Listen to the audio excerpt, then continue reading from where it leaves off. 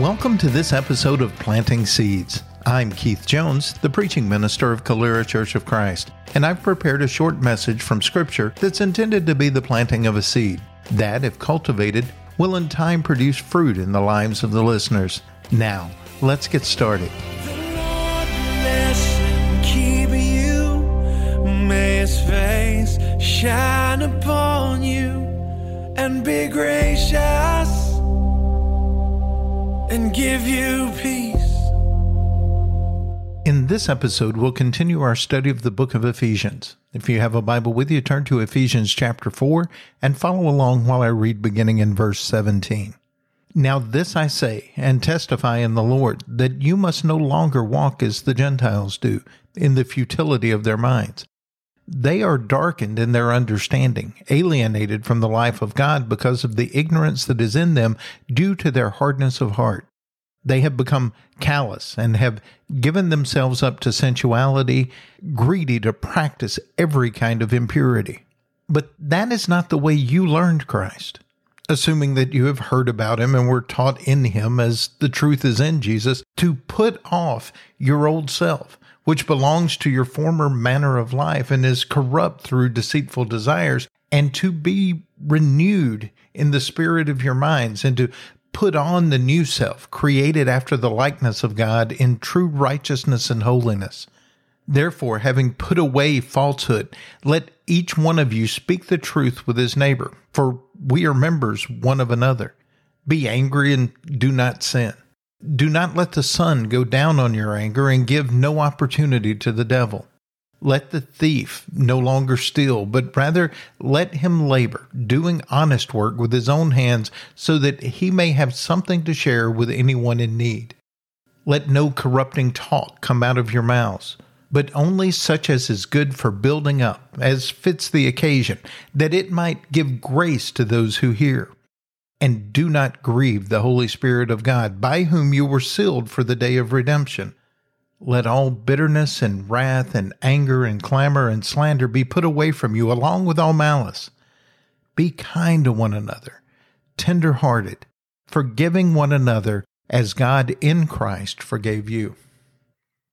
As we have worked through Paul's letter to the Ephesians, we have seen him talk about God's work in humanity, how He had a plan from the beginning of time and it worked itself out in Jesus. At the beginning of chapter 4, we see Paul change from talking about what God was doing in humanity to what God was doing in one particular group of people.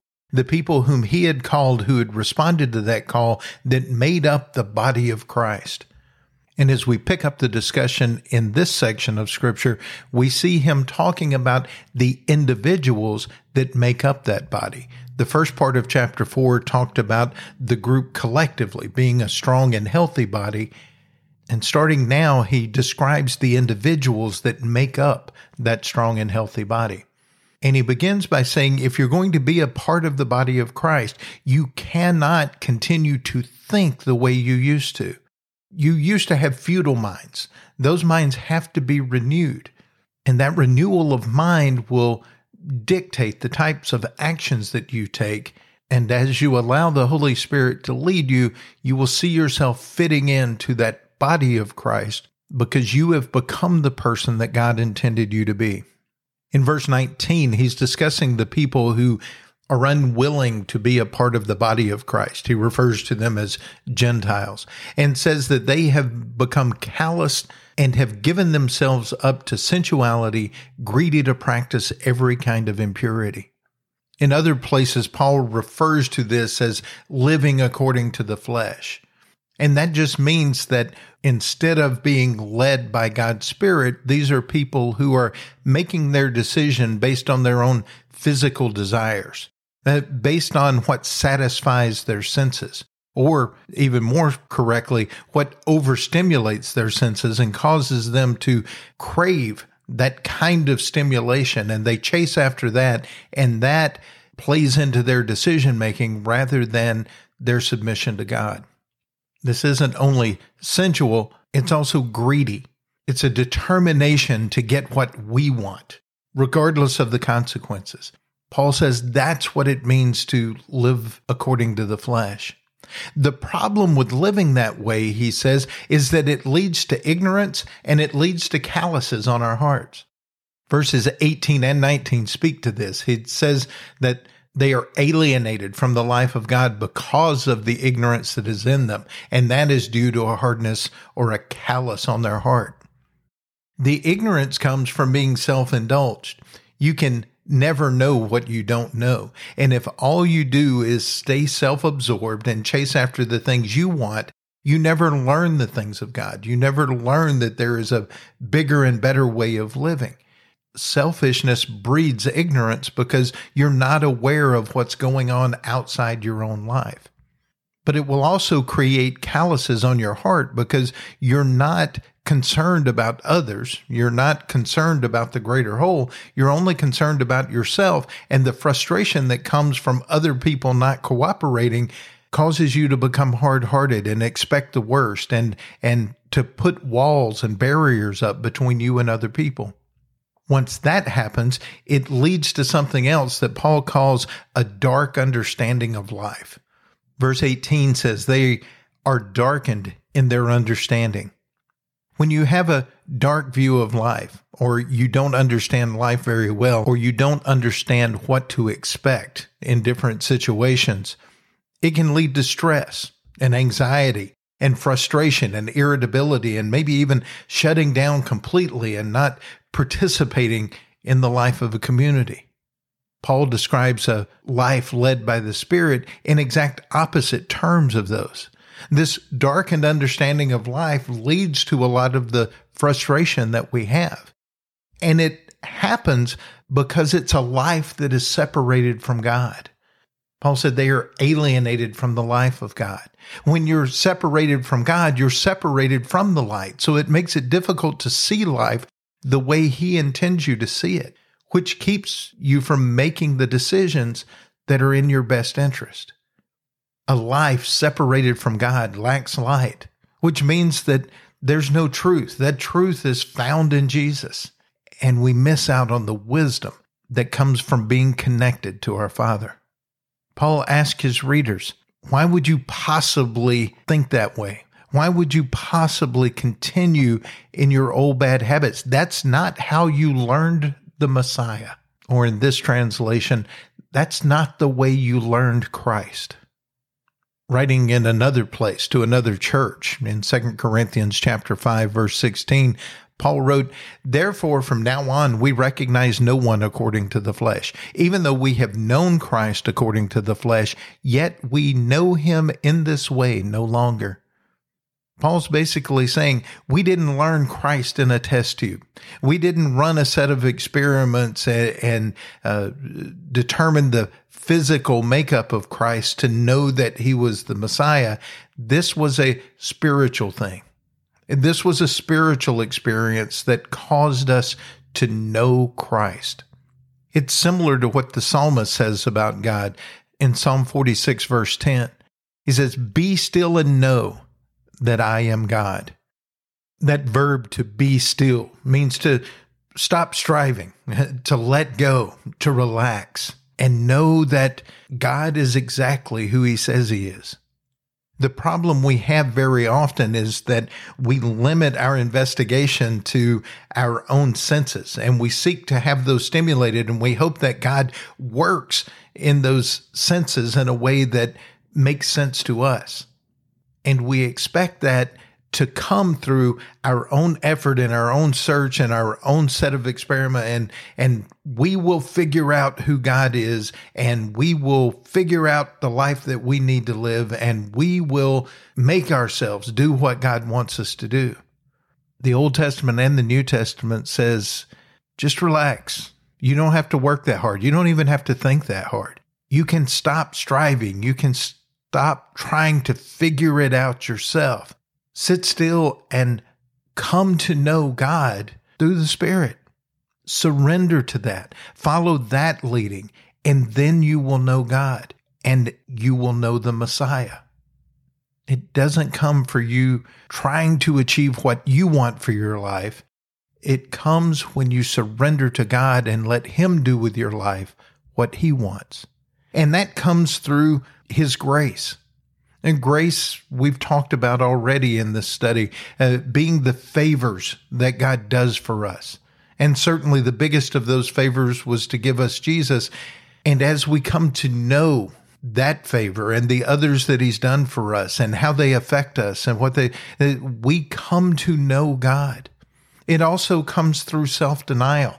In this section, Paul reminds them that part of their knowing the Messiah came from denying self, putting off the old self, not acting like those who had futility in their thinking.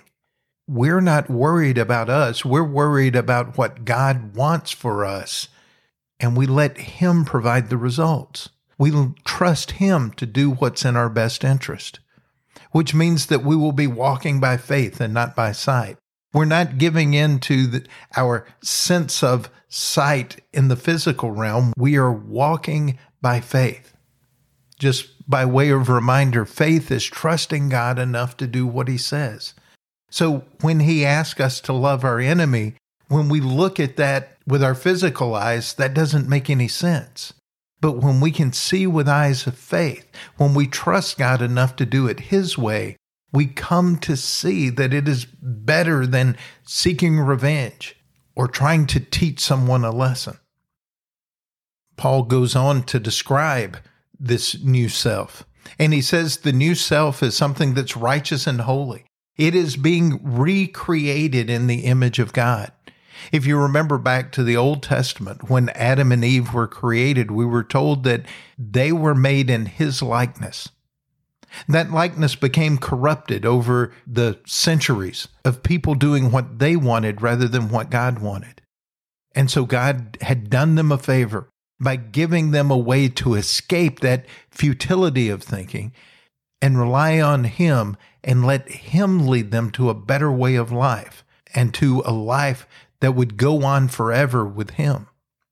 So this new self is righteous and holy. Righteous is one of those churchy words that just means doing the right thing.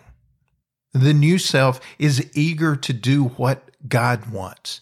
And we do that through the power of the Spirit. And we're told here, don't make the Spirit sad. Give in to the Spirit. Follow the Spirit. And allow that Spirit to make you holy.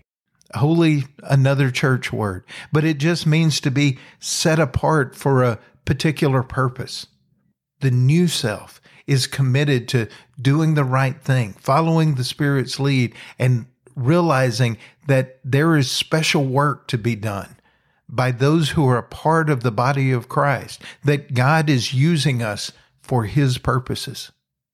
Paul also lets us know that the new self offers kind words and has a forgiving heart. Paul says, don't let any corrupting talk come out of your mouths. Only say things that are good for building others up as it fits the occasion, so that it may give grace to those who hear.